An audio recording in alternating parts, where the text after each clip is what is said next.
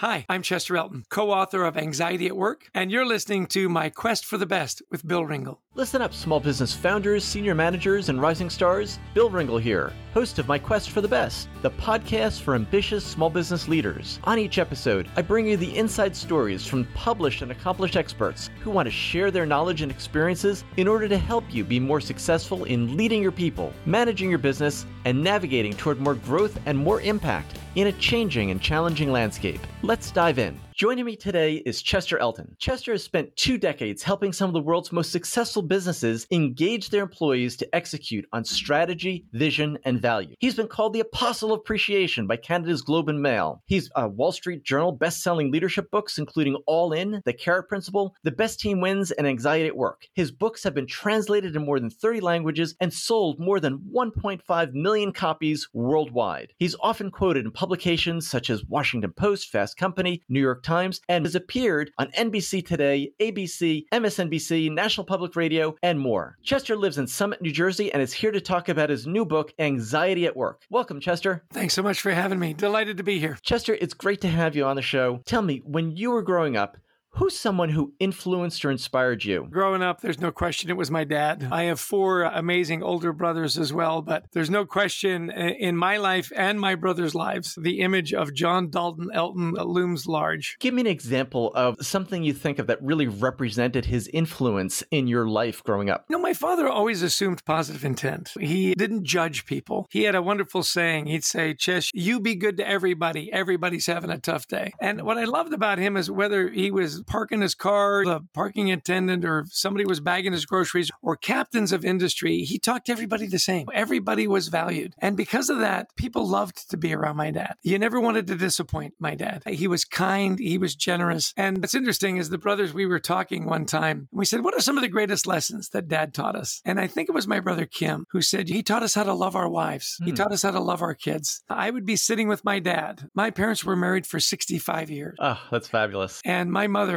Irene Tanner Elton, she would walk by, and if I was with my dad, he'd always nudge me and he'd say, look at your mom. Isn't she beautiful? Isn't she talented? Aren't we lucky? That's wonderful. Now, as that influence became part of you, can you remember a time early in your career where that perspective, the ability to look for the best in others, that great empathy that he taught you, as well as the ability to encourage others, can you think of a time when you were at a choice point, maybe in a conversation, maybe you felt frustrated with somebody, and suddenly you relaxed into a message or a lesson that your dad taught you, and you're able to use that to choose to appreciate or understand how that person was doing, and you made it changed the way you had that interaction? Yes. Another personage is another guy that looms large in my life is Kent Murdoch. I had worked in broadcasting. My dad was a broadcaster in radio and ran radio stations. And so we all went into that at one time or another. I left broadcast sales to work for a company called O.C. Tanner. And the CEO at the time is a guy named Kent Murdoch. We're still great friends. He's since retired. And there were times when Kent and I disagreed as to what we should be doing and where we should be going. Now, the golden rule is the guy who's got all the gold gets to make the rules. And so Kent's the CEO and I'm a regional sales manager in New Jersey. And why should he listen to me? Other than the fact that I was right,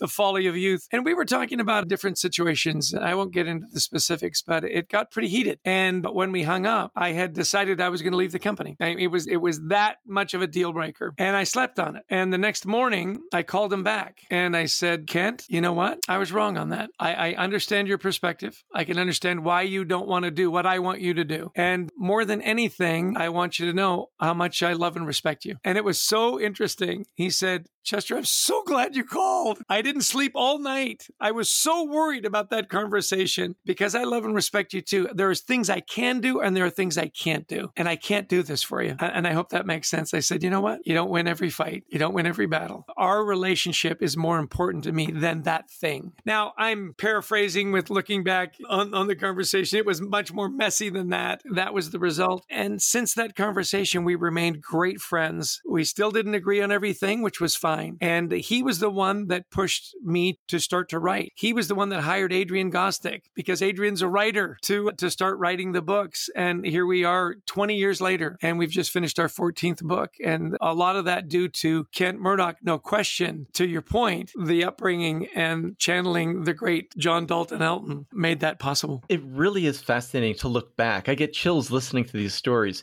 because when you look back on it, it was a huge inflection point. Your relationship was heading in a direction when you hung up initially. It was heading in a direction that was headed towards closure. It was headed towards discontinuity. And then that inflection point where you both became very open and honest and vulnerable with each other and said, oh my gosh, I was so worried. I really value you. It was that appreciation and acknowledgement that really laid the ground for you to say, listen, I'm going to give on this one. You can't win all the battles. So I just thought that was wonderful. And I thank you for sharing that. Anxiety, to bring us back to the point, those are tough conversations and they don't happen. I think they don't happen as often as they need to really bring about that kind of synergy that comes from those types of conversations. Let's look at where we are now, pretty much a year into the pandemic. What is the state of anxiety at work from your perspective? What would you say is the state of anxiety at work for people who have been in offices that are now working from home? Is it similar, more, less, different? What do you make of it, Chester? It's so interesting that you asked that question. And before we started to record, you and I had a wonderful conversation that it's been a year. It's been a long time. At the beginning of this, I don't think anybody thought this is, and it's going to be probably another 6 months, 8 months, maybe another year. And it's really interesting. The state of anxiety has gone nowhere but up. It's really interesting. It is literally the number one issue in the workplace today. I was on an online conference. The head CHRO for Cisco was on the call. And in their surveys, they asked people, where would you rank anxiety? It was the number one issue for 85% of their workers. That's a ridiculous number. It's over 40% for millennials. Younger people are suffering from anxiety. And it's very interesting. People have asked, what's the difference between stress and anxiety? We use those words interchangeably. For me, is stress tends to be much more momentary. It's more of an event. There's a lot of stress and then it passes. Anxiety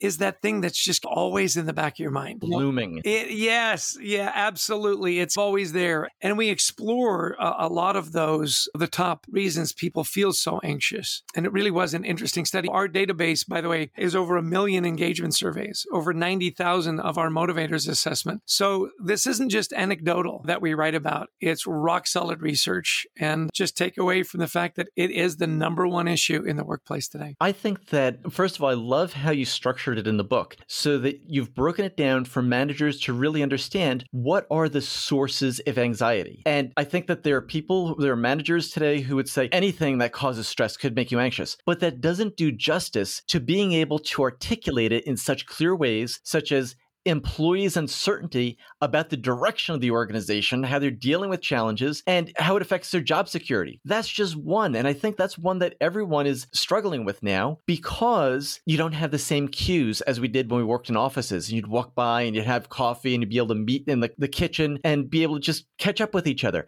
Hey, how's everything going? How's that Simpson report coming? And you could tell by the looks on people's faces, it was much more established and people felt more certain because they could check in with each other in those normal routine ways that we no longer have. And one of the things I also want to take away, contribute here, is the duck principle. That was something that you brought out in the book that was coined by Stanford University to describe how students at that very high pressured university would look like they've had it all together. On their faces, they're very calm. They're going to their classes. They're going to their library meetings. But underneath, they are panicked. They're freaking out like a duck paddling madly underneath the surface of the water. So I think employees today are experiencing that, and that symptom is very high. What is it that you can offer managers to help them think about and offer reassurance to counteract or as an antidote to that anxiety that almost universally workers are experiencing? Such a great question, and really the basis of why we got into the work. Let me relate related to in a fabulous conversation that we had with Chris. Now, Chris is the founder and CEO of HR Leaders out of London. And a classic case of if you were to meet Chris, he's a hail fellow, well met. He's positive. He's happy. He's an entrepreneur. He puts on amazing online conferences. A huge pivot for he used to put on amazing in-person conferences. And here's a guy that just looks like he's got it all together. And you can't ruffle him. Nothing you can say that he hasn't heard before. And yet we started to talk to his partner about this book we were writing, Anxiety at Work. And he says, oh, you got to talk to Chris. He suffered his whole life. And as in a lot of cases with the duck syndrome, I would have never in a million years guessed that Chris was suffering from any anxiety. And so we had a very candid conversation as we interviewed him for the book. He was our first interview for our podcast, Anxiety at Work. It was so fascinating because he's got a wonderful podcast, a couple hundred episodes. And he confessed, he goes, I've never been a guest on another podcast ever. So it was really delightful that way. But what he said, I think, is the story of many of us that, and particularly now in the new video chat world, whether it's Zoom or whatever platform you're using, in that little square, we look great. We look like we've got it together. We've got the great microphone. We've got the lighting. We've got the great backgrounds. And yet just to the left of that box, you have no idea what could be going on. Anxious about your health, an aged parent. How am I going to homeschool my kids? And on and on. And yet in the little box, we look great. Chris's story, I think, bears repeating. And then he said, I suffered my whole life. And I lied about it because I didn't want to appear weak. I didn't want to appear that I was anything but completely together. And he said, because of that, my intentions were completely misinterpreted. I would leave the wedding reception early and people would think I didn't care about family. I would make excuses. By the way, his wife had no idea. His business partner had no idea. His closest friends had no idea. And he said, I'm just not feeling well today. I've got another thing coming up. I'd like to be there. But just simply because he was anxious about being in big groups, he was anxious about being vulnerable. His story is remarkable in the fact that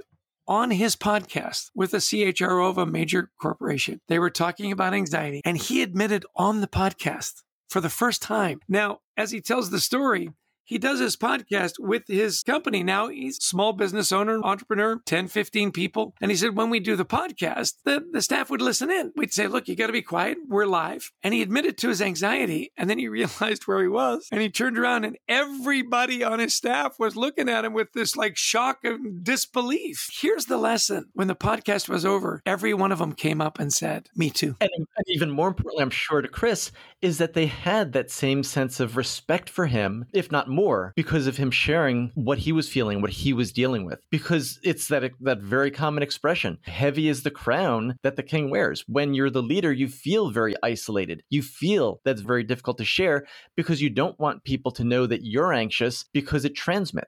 Is it from your research, Chester, do you think that it's appropriate let's first talk about the necessity for it. The necessity to share that somewhere in your life is absolutely important. Wouldn't you agree? Absolutely. As soon as Chris was vulnerable, as soon as he related his anxiety, he became so much more human. He said, my fear was people would look at me as weak, as not competent, as defective. He said the exact opposite happened.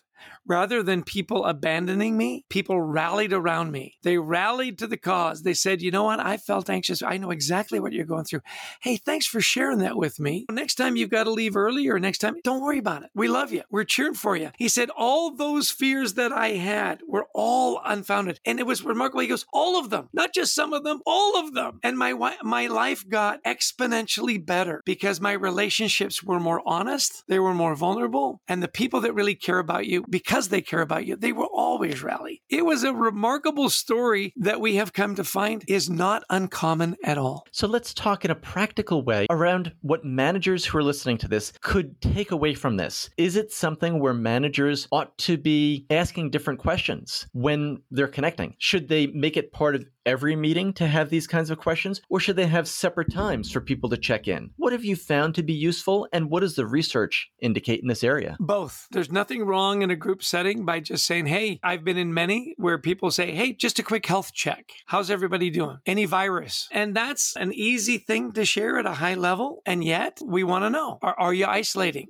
Did you have to travel for work? Are you quarantining for a couple of weeks? Just so we know that's out there. So we don't think, oh, Bill's not pulling his weight. great. He should be doing this. And remember, he's quarantining. Let's give him a beat. I'll tell you, Derek, he's the CEO of Life Guides, a bigger organization than Chris's. Right. And he said, I got in the habit of doing part 2, just little one-on-one check-in. And I'll tell you a wonderful story that's a little bit heartbreaking. He said, we've got from right out of college to seasoned veterans working for us at Life Guides. And he said, I contacted a woman, a little bit older. Her husband had passed away, proud grandma. And I just thought, you know what? In the meetings, I just noticed she was a little quiet. And we're 6-7 months into the pandemic. He said, I just want to check in with you, just you and me. How are you doing? And she said, so thank you so much for the call. She got real quiet. She said, my husband passed away. It's just me. And because of the pandemic, we're keeping it really close. She says, I'm really a proud grandma. I haven't had a hug in 6 months. And that's what I'm struggling with. It says a lot about Derek that she would be that vulnerable with him. And it says a lot about Derek that he would call and say, hey, just worried about you. Anything I can do? And you know what she said? That you called and everything to me. Thanks for, and here's the tip for leaders out there. Thanks for listening. So often as leaders, we have people come in and they're anxious and they've got issues and we want to be problem solver. When you know what? When it comes to this issue, oftentimes they just want you to listen. You don't have to have all the answers. I want to highlight that, Eric, because I think that what I've heard from many managers and leaders is that they don't feel equipped to solve those problems. And for people listening, what you most need to do is listen and just ask and then listen. And that alone is very powerful for someone to hear without judging what's going on. What are you struggling with? How are you dealing with it? And just tell me the story about what's going on. What's it like to be you these days? Your story also touched me because I've also lost relatives during the pandemic to COVID-19. And it's very strange to not be able to grieve together. It's very strange to not have that sense of being able to be in a community the way that we normally do. And that affects people in their jobs and in their relationships. And none of us really know what's going on for each other until we take that step of asking and listening. So thank you so much for bringing that out. A lot of managers also have told me that they're very uneasy asking this question at the start of meetings because they don't know how it's going to affect the time of the meeting. If they need to make a decision on a product, if they need to review quality reports, if they need to take initiative and form resources and direct people to solving different things within their company, you don't want to take something like this and make it the first agenda item. So being able to take that away from the story of Derek, where he did it one-on-one, gives people another avenue, another alternative to being able to attend to their people, build these relationships, and still maintain the cadence and the quality of the work that they're doing. Absolutely. What people are looking for is they're looking to be safe. We're humans. We're always on our guard. Where is it not safe? And if you think work is not safe, that adds a lot of anxiety and a lot of stress. When you believe that your leaders really care about you and that it's a safe place to have these conversations, generally one-on-one, and yet there are organizations that do it as a group. I think you find that those are the places that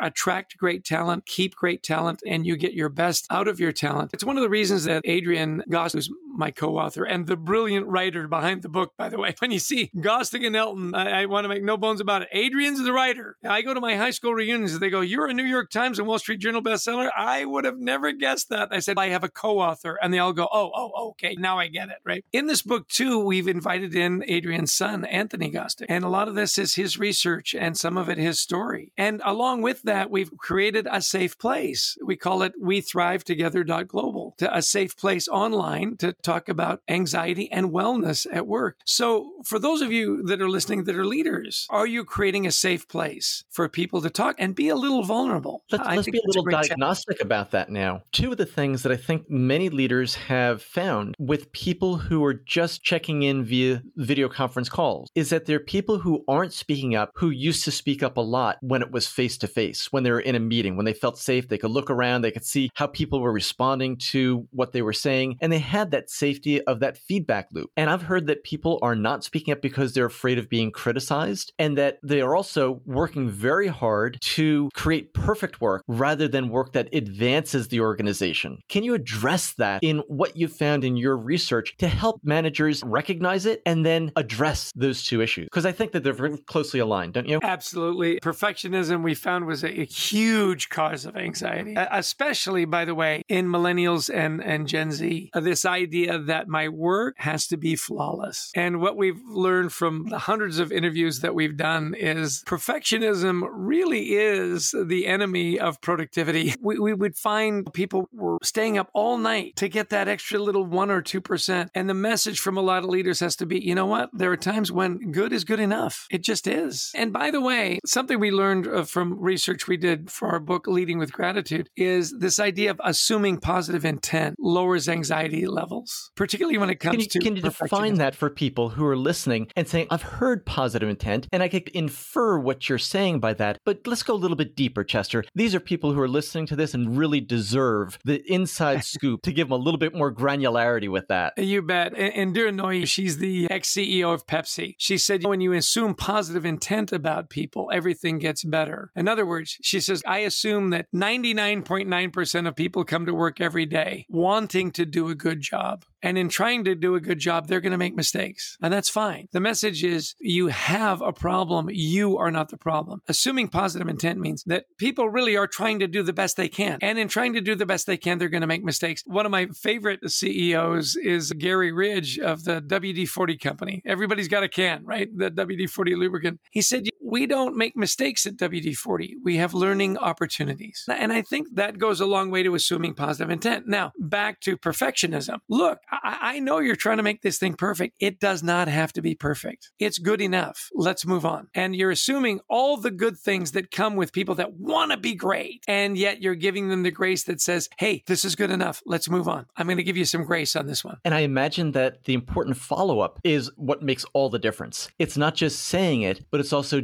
demonstrating that behavior, that it is okay to make mistakes, and that will cover for you. We assume that you're doing your best. And if you need more help, if you need more time, you need to renegotiate that as part of your agreement. However, we're going to not criticize, marginalize, minimize, or criticize what you're doing so long as you're delivering and staying in communication. Aren't those the key elements that managers need to do to follow through with that positive intent? Absolutely. And the storytelling, as you mentioned, is so important. When a leader can tell the story of, look, I used to be a perfectionist too. And you know what I found? I wasn't getting anything done. Let me tell you about it and be very specific. Here's a project we were working on, and it was insane that we spent so much time on the color of the button on the app, red, yellow, green, orange. It didn't matter in the end. What mattered is we had a button. And that vulnerability, and you touched on communication, so important. Whenever you go through any kind of radical change, whether it's a merger or acquisition or a pandemic, a lot of leaders will say, gosh, sometimes I think I'm over communicating. I said, you know what? When you feel like that, it's probably about right. It's probably about right. Now, in tandem with that, not only do you have to accelerate and increase the ways you communicate and how often you communicate, is gratitude needs to go up. Now, you might find that a little interesting that we talk about gratitude and anxiety at the same time. Let's jump in and give people an example and a definition so they don't think that gratitude simply means nice job. It's more than the two words, nice job. Isn't it, Chester? It absolutely is. Adrian and I have spent 20 years,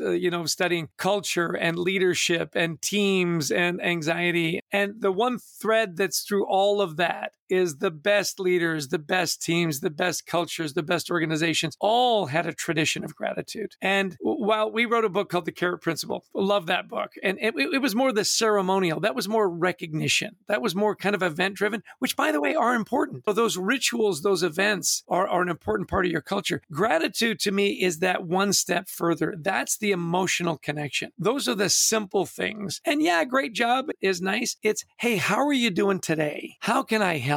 Have I told you lately how much I appreciate the work you did on this project? It was not easy. You were the one that really pulled us through that, the genuine, the authenticity, that relationship. Gratitude to me is that next level of when people really know that you care about them. And so you can understand that if I'm feeling really anxious, a leader that steps in and says, hey, listen, I know you're going through a tough time right now. Look at what you've accomplished. Look how far we've come. Look at what you've done. And by the way, the best is yet to come. And I can't tell you, I love leaders that say, Bill, I can't tell you how grateful I am to have you on the team and to be going through this with you. What a difference that makes. Absolutely. Who doesn't want to hear that? And then you have leaders say, you can overdo it. I go, I don't think so. So that's interesting. When I hear people say that, I think they're afraid of losing control, or they're afraid of thinking that, well, if I give them all this praise, I won't be able to direct them because they'll think they're beyond needing my praise. It's part of the relationship. It's part of being in communication with each other and strengthening that feedback loop, not necessarily just a one-off transaction. Wouldn't you say that when people are afraid of giving too much praise, it's a symptom of misunderstanding what appreciation really is and the role that it plays in good, effective management and leadership? Yeah, I couldn't say it any better than that. I'm going to leave that right there. I think you nailed it. It's back to my dad. You asked me at the beginning, the legends in my life, and my dad is a legend. He had a great sense of humor, and he was a great leader because he understood that it takes a collective to get things done. It takes a team. It takes a tribe, however you want to decide. And he said, Chess, he says, you never want to be the smartest guy in the room. And he says, the good thing for you is that means you can walk into almost any room, anytime, anywhere. And it's so true. We talked to Chris Schembra, and Chris had a phenomenal career on Broadway. The shows he was involved in won all kinds of awards. He was the golden child and all this phenomenal success. And then it all came crashing down and he lost all of it. And it led to all kinds of things that if you follow Chris on Instagram and read his books, you can delve into that. That's his story for him to tell. The part of his story I do want to tell is he said, how do I pull myself out of this? How do I get back to that happy guy? And so he'd gone on a trip to Italy and he loved the Italian culture. And of course, if you know anything about Italy, food is at the center of everything. And pasta is a part of every meal, right? There's always some pasta. So he decided in his little apartment, he said, I didn't have a lot of money. I'd lost a lot. What's the cheapest meal you can make? Absolutely. And he says, I played with a bunch of sauce. He's actually got his own sauce now, which I think is fabulous. And pre-COVID, he said, I'd invite people over and we would have gratitude dinners. And he wrote a wonderful book called Gratitude and Pasta. I love it.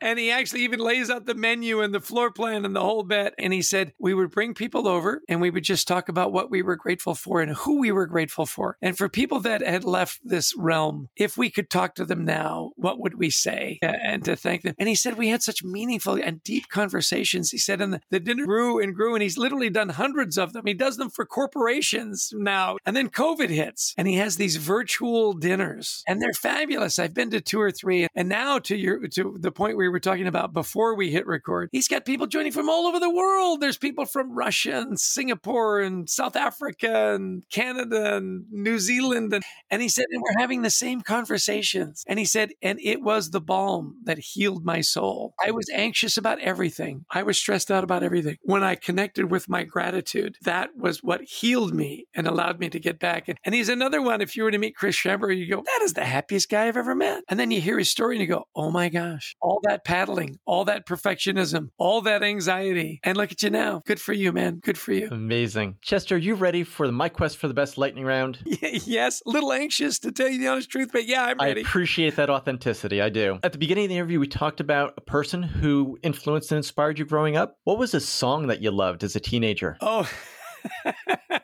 always look at the bright side of life. I don't know if I was a teenager when that came out, but the Monty Python, always look on the bright side of life.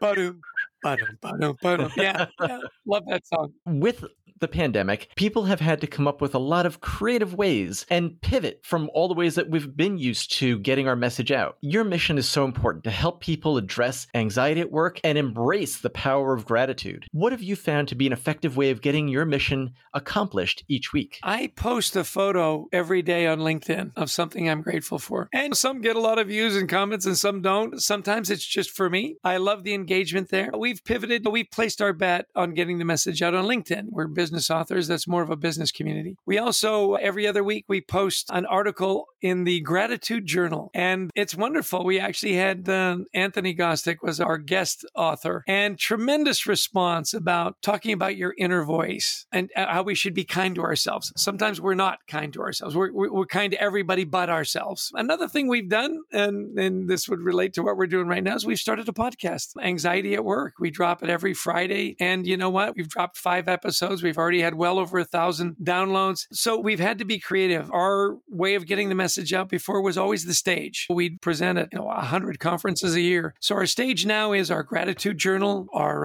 We Thrive Together global platform with Mighty Networks, with our daily posts. And so we've had to get a little more creative. And of course, we continue to write. People still buy books during the pandemic, and that's been a wonderful channel as well. What would you say has been the best $100 or so purchase you've made in the last 6 months? My Yeti microphone. It's just under $100, really. And you know what? It's wonderful. I've bought a couple and I put them in different places that I know I'm going to be. With video is great. And the other, that was more than $100 though, was the camera. So it's the microphone. As you on podcasts, the quality of the audio is everything. How do you know that you're being successful as you live your life day to day? What's your personal definition of success? That is a very deep question. You might as well have asked me, what's the purpose of life on that one, Bill? I think my definition of success is constantly evolving. I think the baseline for me is, do I have the love of the people that are most dear to me? My wife, my kids. We've got 2 wonderful grandchildren that live close by that are part of our bubble that we get to see. And Adrian, my co-author, and some of the deep relationships. Christy Lawrence, who runs my calendar and has become one of my dearest friends. And so many people. I think that a life well lived is a life of John Dalton Elton, that he loved deeply and he was much loved. And that's my definition. Chester, a lot of times people say, you've got to add this to your morning routine, or you've got to start doing this with a journal, or you've got to add these things to your life in order to be happier and more successful. What's the most important habit, routine, or belief that you've stopped in the last year that's brought you the most pleasure and personal satisfaction? I love that you asked this question, because one of the things that I eliminated was my alarms on my phone. And one of the habits I had was I would turn off the alarm and I would immediately go to my news feed. And you know what? That's a horrible way to start your day. And I got a tip from a friend that said, you know what? Don't engage with your phone for at least the first 30 minutes of your day, if not the first hour. And that's something that I've eliminated. And then you know what? I wasn't, even after the hour, all of a sudden, I wasn't as eager to find out all the crazy and awful things that had happened in the world. And it really did reduce my stress and anxiety at the beginning of my day. So that was a great elimination. Isn't that something? Hey, just don't add clutter and mental trash to your head.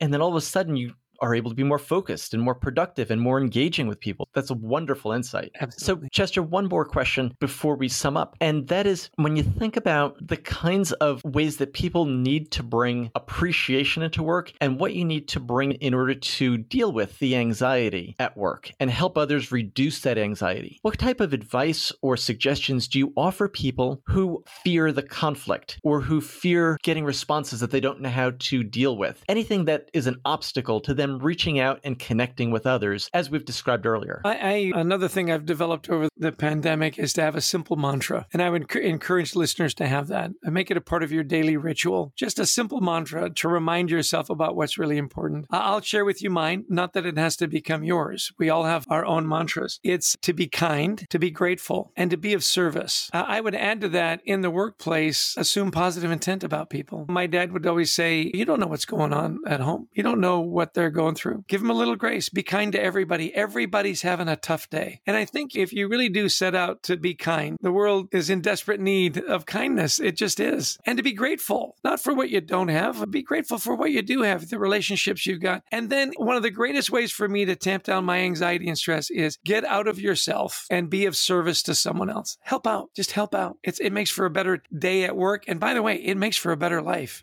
Well, Chester, I want to thank you so much for joining me on my quest for the best today. You've brought enormous insights that will help people tremendously. You start off making distinctions between stress and anxiety, where stress could be momentary events that happen in our lives, and anxiety is something that kind of follows you like a black cloud that also needs to be dealt with. You talked about examples of people at work who made those one-on-one check-ins, like Derek, and the value that he found in doing so. We talked about the ex-CEO of Pepsi, who talked about positive intent and the ability to assume it's simply a choice, that 99% of people, 99% of the time, are looking to do the right thing and make a positive contribution. You were able to bring to light the idea of questions about how Chris Schembra had such a great loss and then recovered so much in his life by having pasta and appreciation dinners with people. And even the pandemic didn't slow him down. He continued to build on it. And it's an inspiring lesson for everyone listening. So for these and so many more reasons, Chester, I want to thank you so much for joining me on my quest for the best.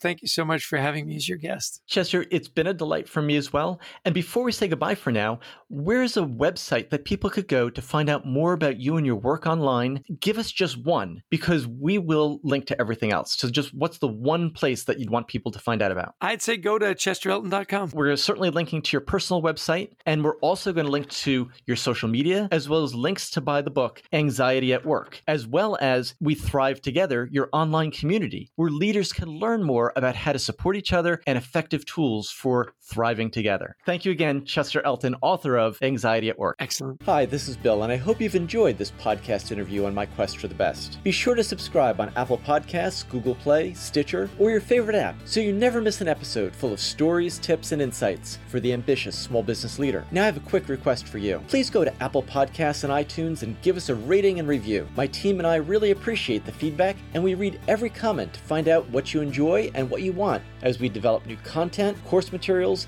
and a few surprises that we have in store for you. When you rate and review My Quest for the Best, you help other small business leaders find us, subscribe to the podcast, and join the community. You can get the Insiders e-newsletter for small business leaders by going to myquestforthebest.com. We have chosen a challenging path to make a living and make a difference in the world, and I believe it's important to share top-notch resources with each other, which is why you'll find new episodes from top thought leaders and small business experts on My Quest for the Best each week. Thanks for listening and being part of the community. See you on the next episode.